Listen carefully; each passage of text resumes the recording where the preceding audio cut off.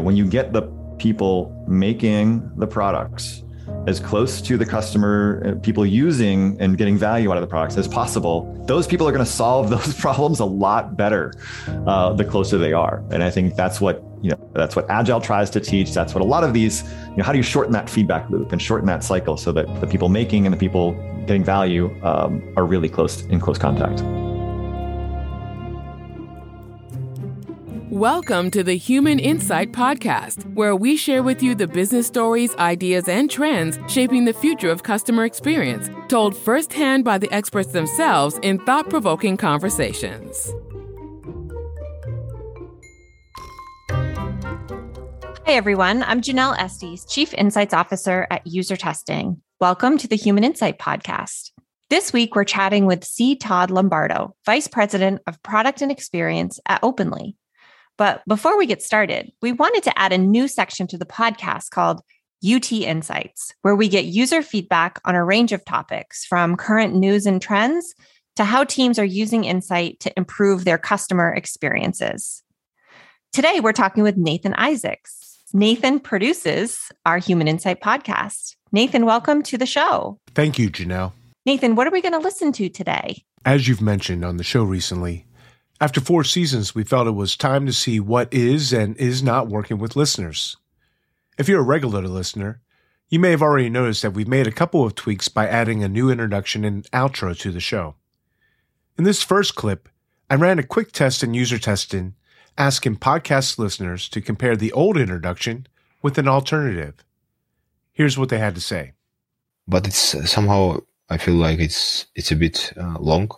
I don't know if you call it heavy, but it's definitely very polite, and it sounds not very approachable. It reminds me more like the introduction of an university lecture than a real podcast. So it's kind of a bit too wide and too complicated explanation. It confuses me a little bit. And you have a second clip? Yes, this is a response to hearing the alternative. I prefer the alternative one. Yeah, I think, the alternative one is quite good. So this is more engaging and more realistic, especially compared to the other podcasts. It kind of explains a bit closer how actually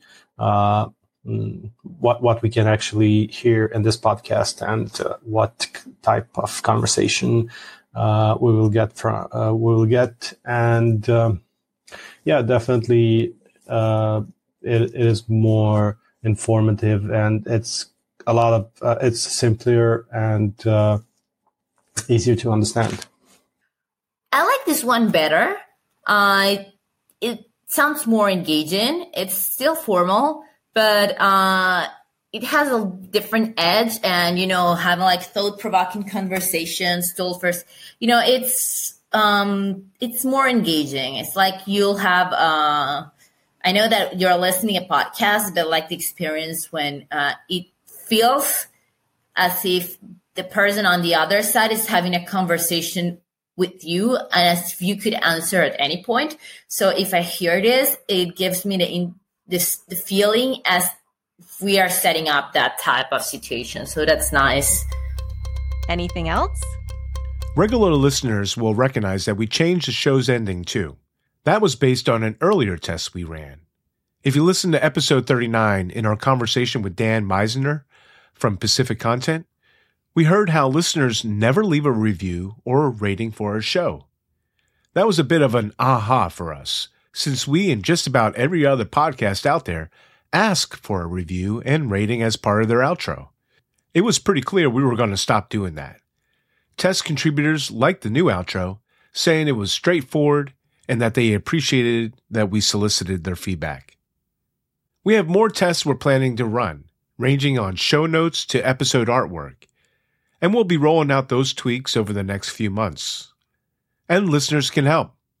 In the show notes is a link to a quick survey about the podcast, including an option to join as a contributor to share their thoughts about upcoming changes. Thank you. Thanks, Janelle.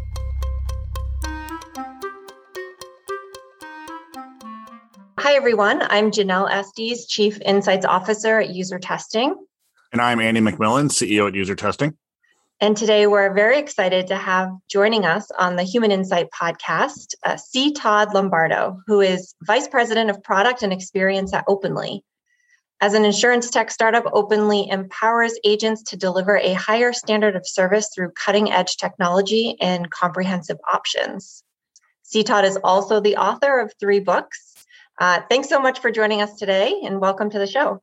Thanks so much. It's great to be here. So can you tell us a little bit about yourself, your background, and what's keeping you busy these days? Sure. My background, I'm a little bit of a mutt. Undergraduate, studied science as an undergrad, and then engineering, started graduate school in actually chemistry, and then moved to engineering. So I've kind of been all over the place, and I actually have graduate degrees in business and design. So I have a little bit everywhere, I think, because I just like to learn stuff. I started my career in biotechnology. And one of the things that's been a lot of fun about that is in the biotech space, you have to be a systems thinker. And when it comes to like design and product, it's a really good skill set to have, is be looking at things from a system level and not at an individual detail. So yeah, started out as an engineer at a biotech company, moved pretty quickly into the product space, and then was at a handful of different biotech startups. And what I learned is that, I didn't learn it until later, but that a lot of the product manager roles I was doing had both a mix of like marketing, design, and actual product management. So I was doing a lot of these things that I didn't really know exactly what discipline they were from. I was actually designing the user interfaces for some of the products that we were putting out there, and I didn't realize that, there was a whole design discipline that should be doing this. I didn't realize that until much later on in my career. But yeah, mostly I've been B2B, product management and user experience design, and a mix of both in-house and consulting positions as well. So it's been kind of fun. I see the pros and cons of both. On the one hand, you get this sort of broad view of a lot of different companies and business models. And on the other side, like you get to go deep on one particular industry and one particular business model and one particular product. So it's been fun. And where I'm at now at Openly, where we're an insurtech company, we're trying to do something a little bit differently. A lot of the insurance techs go straight to consumer. They're trying to like cut out the agent almost and saying, hey, look, we can use technology to replace what an insurance agent does. And our philosophy is, no, the insurance agents are really valuable because insurance is very nuanced. So let's design something for them and help them provide better service to their customer base. So it's a little bit B2B to C in a sense. And yeah, I'm responsible for the product management and design teams here. And it's been just about a year, and it's been a wild ride and a lot of fun. When you think about this evolving area of product management, I mean, even, we talk about the specific challenges of the pandemic, but just broadly, when you think about what it's like to be a product leader these days, what do you think is the future of like the role of product management, how product management works together with design and research and things like that? Like, how do you see the role evolving? It's interesting because I was just in the middle of putting together like the history of product management in my own head to just share with my team. And like going all the way back to like, what's his name? McElroy, and that sort of like the brand man memo back in the 30s-ish. And part of it is I don't think it's actually changing too much, in that still the biggest thing is how do you deliver value to a customer and a business at the same time?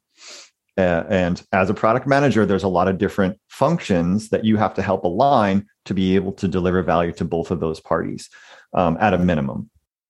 And you're the glue, right? You're kind of like gluing all this together, saying, hey, there is this product. We're trying to deliver it to market to solve some problem for a customer, but also do it in a way that's going to make us some money because we need to stay profitable to survive as a business. Otherwise, we won't be able to afford to hire employees, et cetera. I don't think that is going to change much. The evolution is going to be how we do it, and how we do it in product is already uncertain. And we've got this other layer of pandemic and hybrid, or, I don't think it's actually, the dust has not settled as to what work culture is going to be like in the future.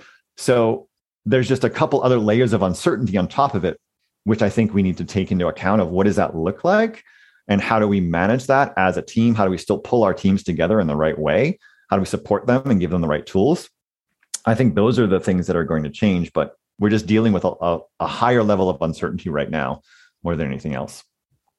Yeah, I think you're spot on with the uncertainty, especially when it comes to teams working together and finding new ways to work together to build these great experiences for our customers. I think we're still working out all of that. Like there isn't a norm quite yet.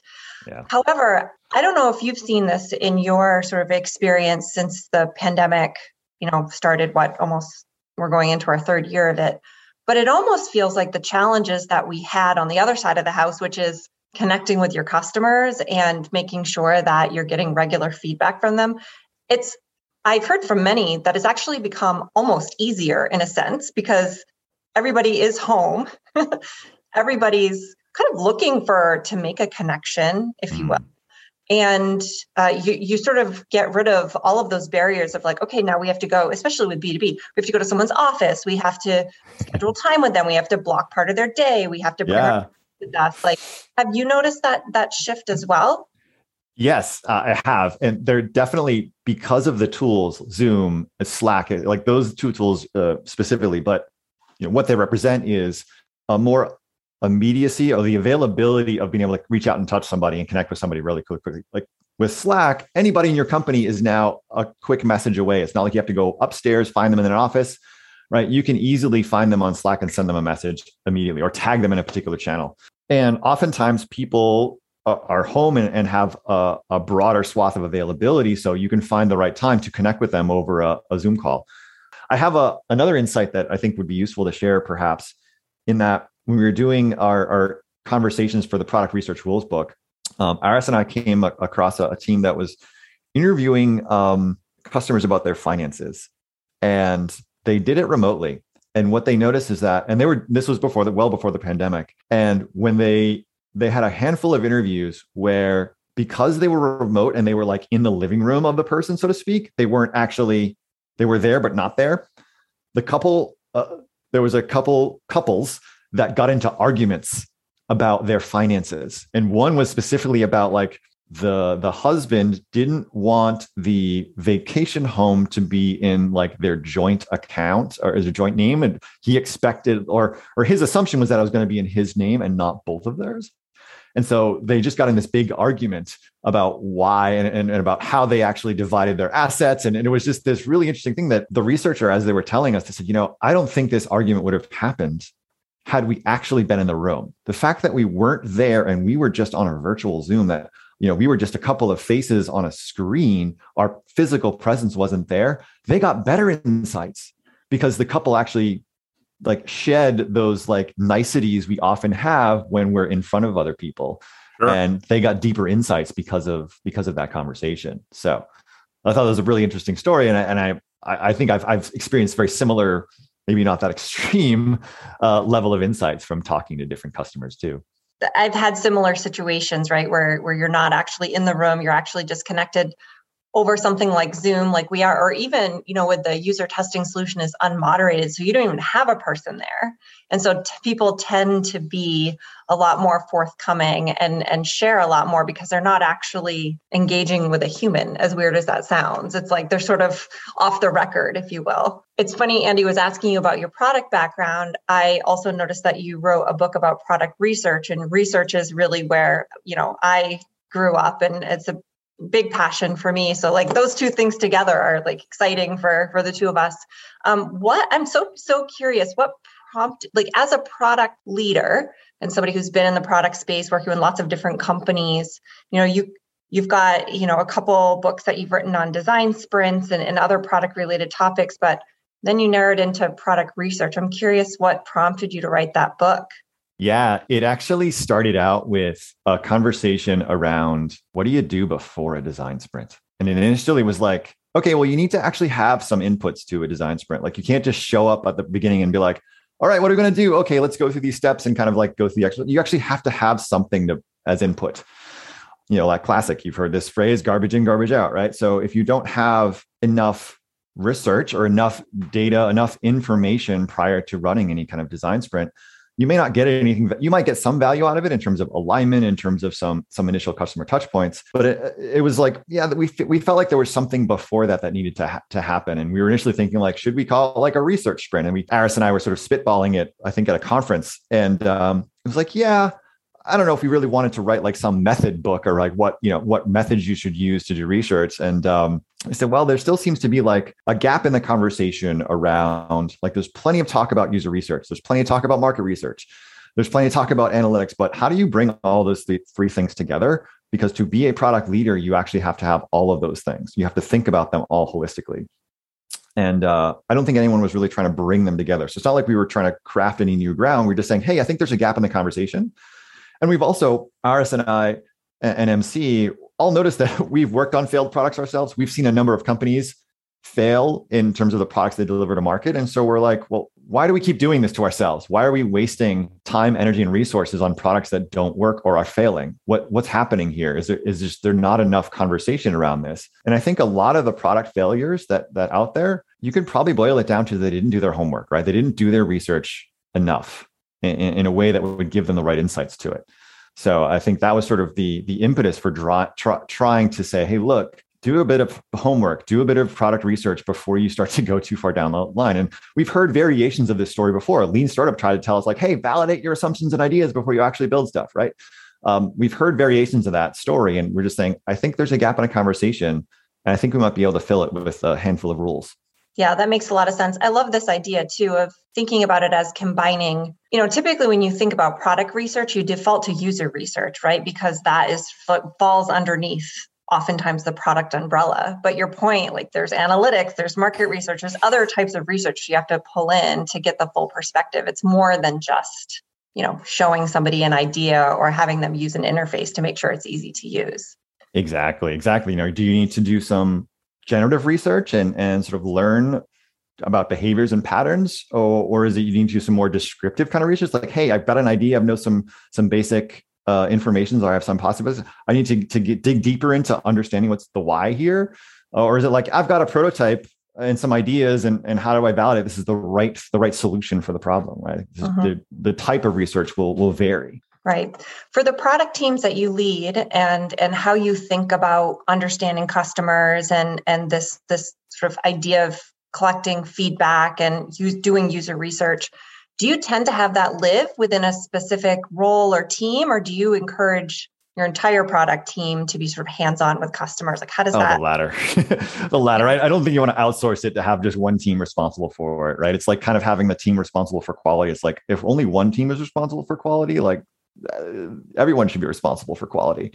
Yeah, I really try to empower all the teams to be able to do this themselves to some degree. They should have the capability. Yes, you might want to have a team of experts, so to speak, somewhere, but maybe embed them across the teams or make them available so that the teams can do this with them, right? It shouldn't be a do it for me. It should be a do it with me if you have a team of experts. So I always encourage the teams to do it themselves. It's because then they see it for their own eyes. They're not looking at it from an interpretive perspective. When you get the people making the products as close to the customer, people using and getting value out of the products as possible, those people are going to solve those problems a lot better the closer they are. And I think that's what Agile tries to teach. That's what a lot of these, how do you shorten that feedback loop and shorten that cycle so that the people making and the people getting value are really in close contact? Yeah, it makes a lot of sense.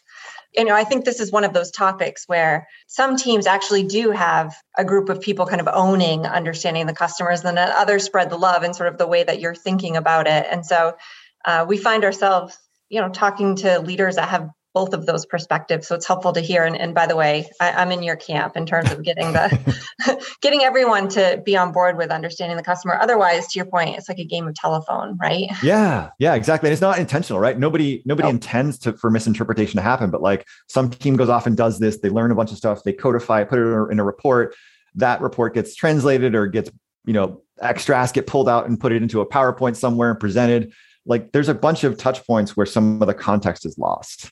And that's the unfortunate part. Again, it's nobody's intentionally trying to lose that context, but some of the tools we have are useful, like putting snippets together to say, hey, here's some great video snippets. One of the projects we just recently led, we tried to codify these little video snippets so that you can say, all right, just show me all the things around binding an insurance policy. So when you actually like quote the policy is like, here's it's going to cost $1,000 a year. And when you bind is when you actually sell it. And what are the kickoff of the document? So we could say, hey, what are all the things that came up around policy binding? And we could just have all these little snippets associated with it. And we could share those in small anecdotes, which would be useful. But again, it's good for sharing, but sometimes, again, you want to try to keep that context there. So if you have the team be part of that, that's useful rather than sort of outsourcing it to somebody else.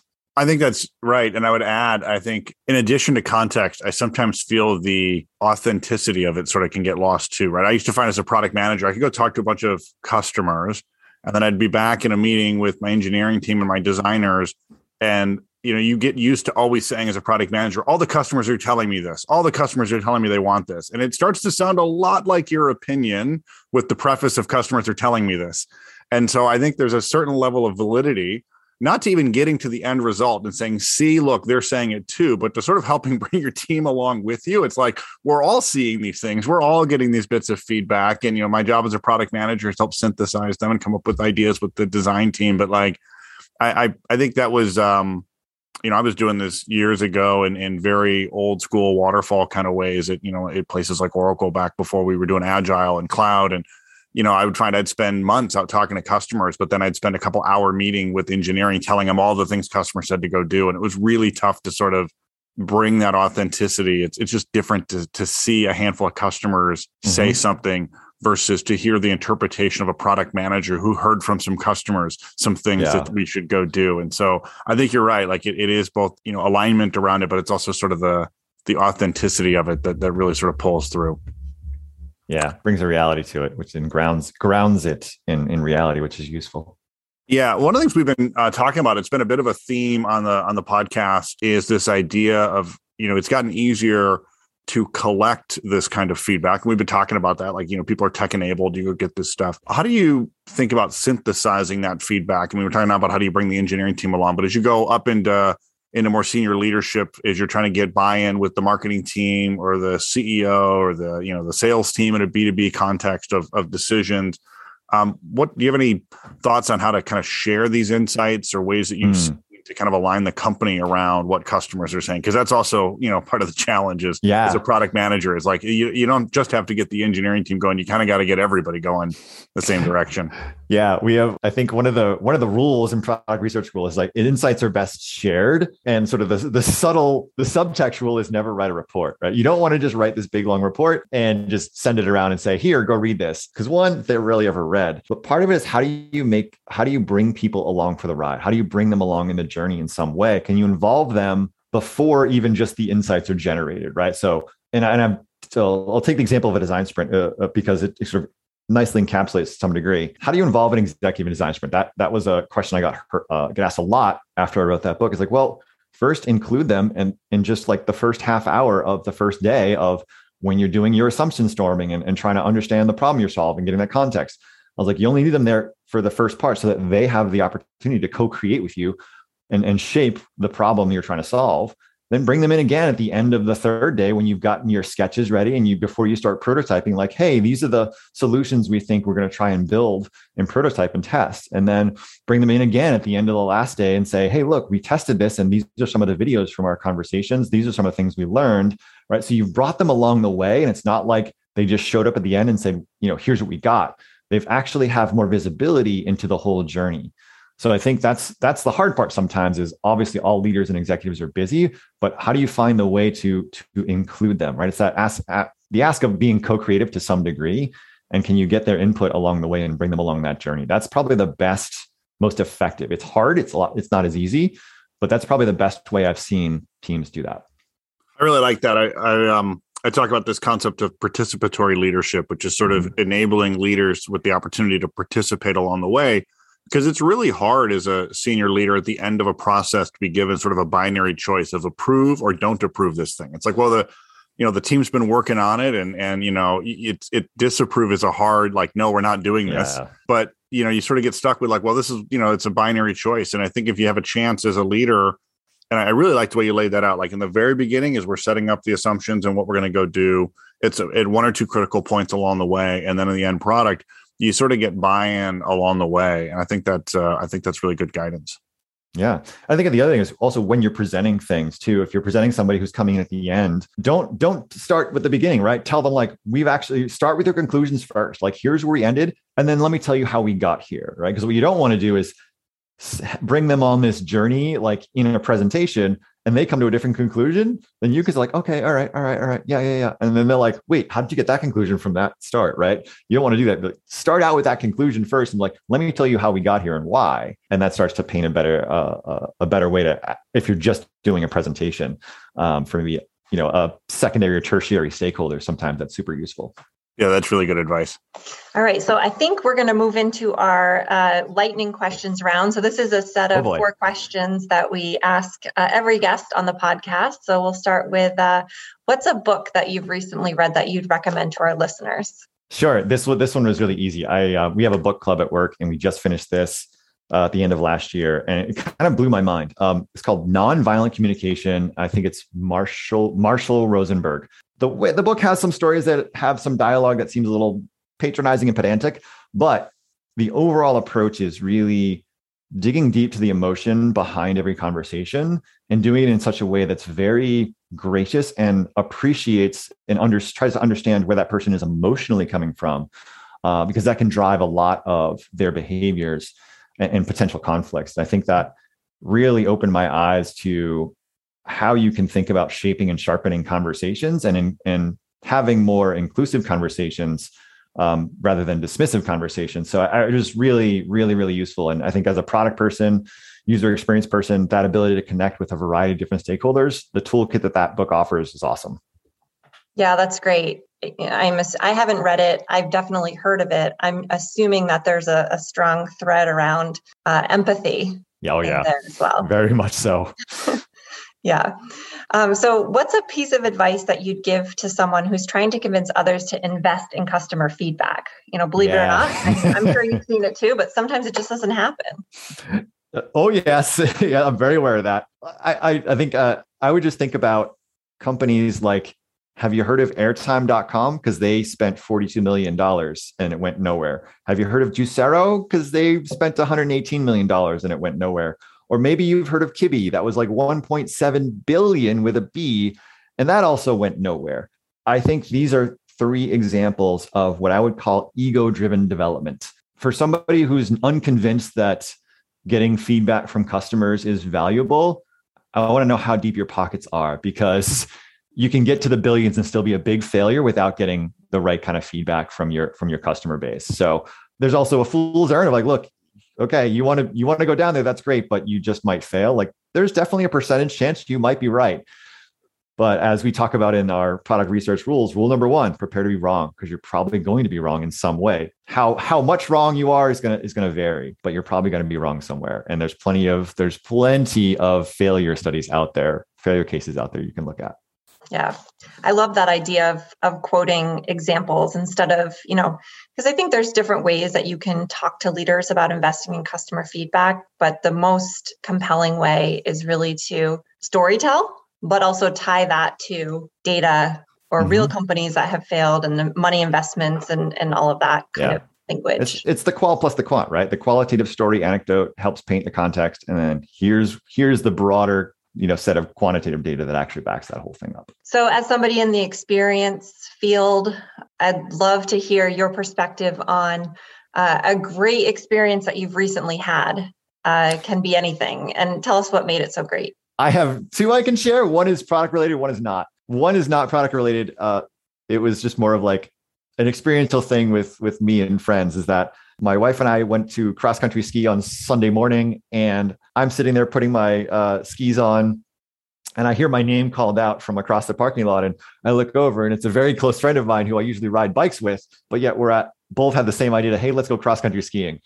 So that was just really cool. There's a lot of serendipity and beat expectations, and wow, I had this great day skiing with somebody I didn't realize I was going to go skiing with.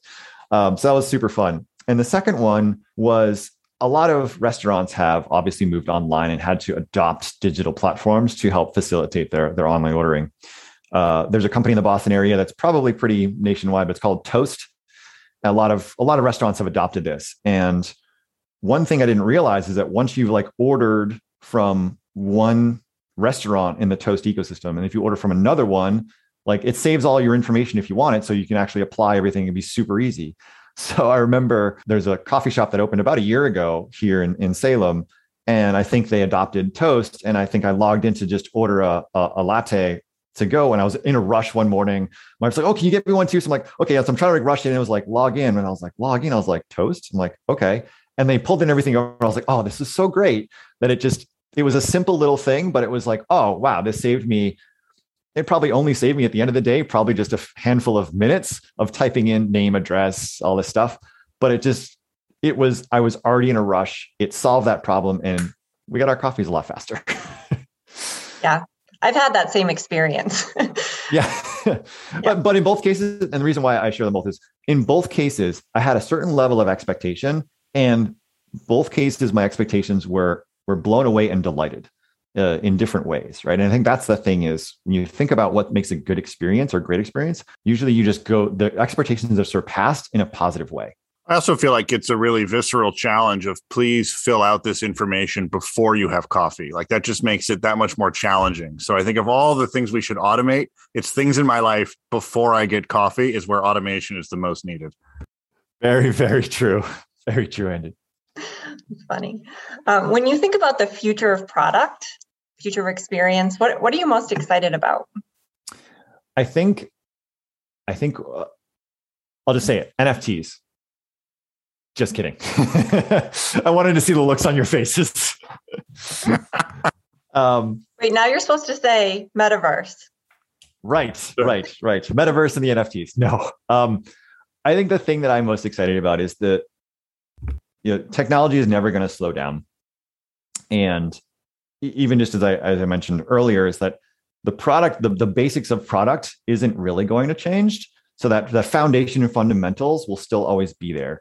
But I'm really excited about how, especially in today's world, the speed at which data and technology and communications can happen and what we can do with that to make everyone's lives better as we have more, like, yes, metaverse, but how do we cross the digital and physical divide better? And I think that this past couple of years, the silver lining is we can still have a lot of human connections, even though there's not necessarily face-to-face human. There's a lot of stuff there that we can still do as a society. And that's what I think I'm really excited about. Yeah, I love that. That's great.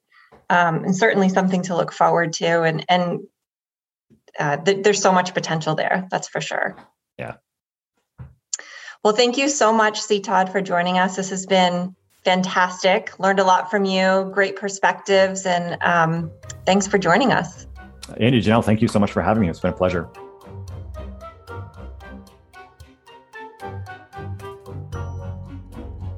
Thank you for listening to this week's episode. If you liked it, please share it with a friend or coworker. If you think it could have been better, let us know. Email us at podcast@usertesting.com. Thanks.